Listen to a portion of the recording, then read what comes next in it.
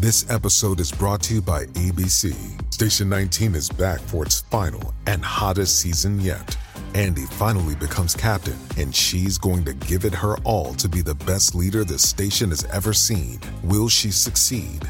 Get ready for fiery new romances and high adrenaline rescues. Watch the Station 19 season premiere tonight at a new time, 10/9 Central on ABC, and stream on Hulu.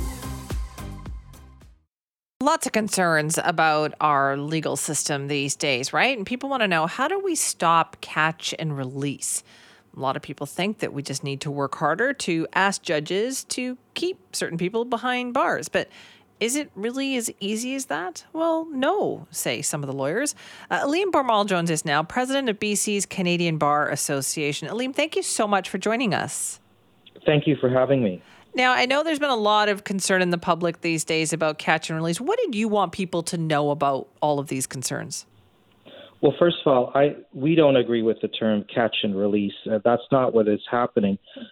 Just to explain, the judges make their decisions based on the law. So they're applying the Criminal Code of Canada and the interpretations provided by the higher courts, the Supreme Court of Canada, our country's highest court. The code is enacted by the federal government.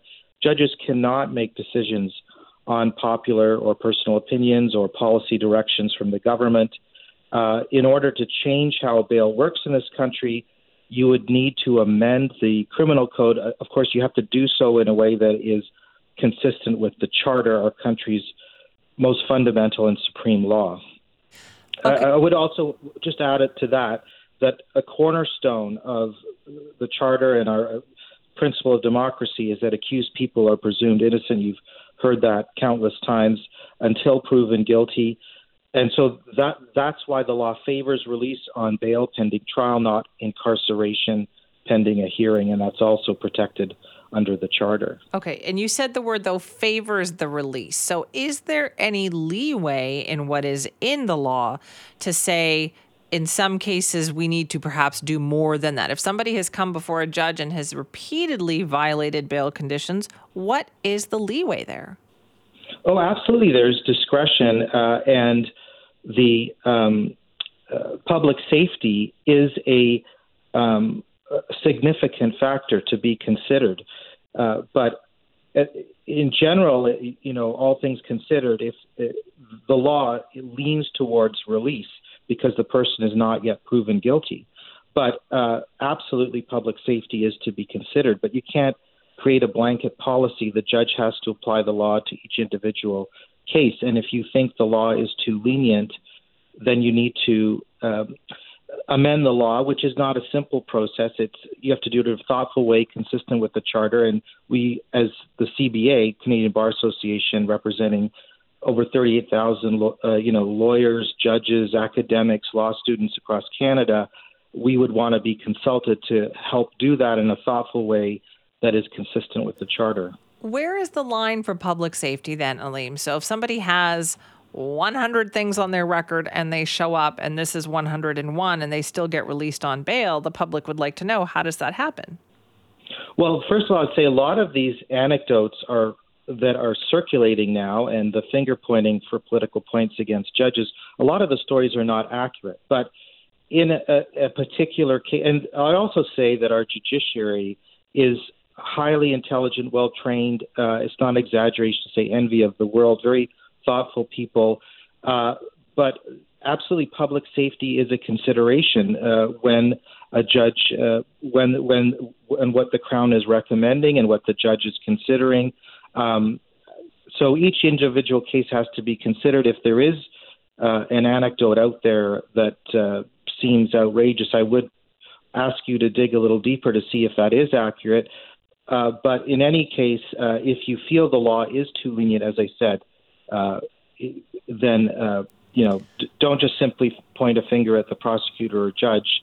Look at the law and look at ways it could be thoughtfully amended. In what ways are you saying, though, that it would be inaccurate? Are you saying the record isn't what the record is? Like, maybe you could explain to people why it's inaccurate. Well, a lot of politicians and media are simply throwing out, there's somebody with 100 convictions, and they've been released. And there was a story in the media recently about 2 stories that were proven that were not releases on bail, but releases by the police. So all I'm saying is, if you have in a particular situation, you need to look to see if the story is actually true. If it is, then we'd have to discuss why was that decision made and what were the circumstances. Okay, so I guess going back to my other question then about public safety, what are the parameters around using public safety as the reason for keeping somebody behind bars? Like, what does it take for a judge to say public safety means this person should be kept behind bars? All I can say is there's a number of factors to be considered, and that public safety is a significant one. It's not a blanket rule that somebody has X number convictions, automatically they're denied bail. The judge has to look at what are the circumstances, what is the charge, what is the history, what is the potential threat to public safety, and make an individual decision. I don't personally practice criminal law, but I know that it is applied individually to each case very thoughtfully. And as I said, the judge can't just insert a popular opinion. They have to apply the law as it's written and as it is interpreted by the higher courts. So are you saying that the law must be written in a way so that it is specific for when a judge sends somebody to jail? No, I'm just saying that if you think the law is too lenient as it is written, that is the purview or the prerogative of the federal government to look at the law and see if it needs to be amended. It doesn't help to, point fingers at the judiciary, one of the key 3 branches of, a democratic society. They're undermining the trust in the judiciary. They're applying the law.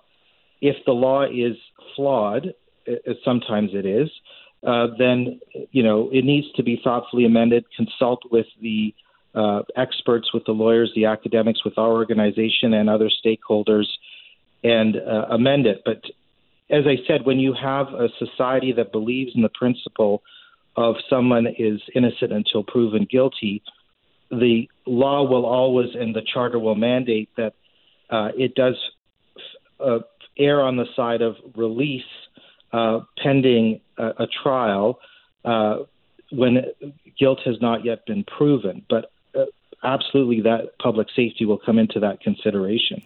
Right. I don't think for me anyway, it's not necessarily about pointing fingers. I think what I want to know and what some people want to know is, where is the disconnect happening, Aleem, in that if it's not that, and if it's not judges, and if it's not the lawyers, and if public safety is taken into consideration, then why do we keep hearing about these cases?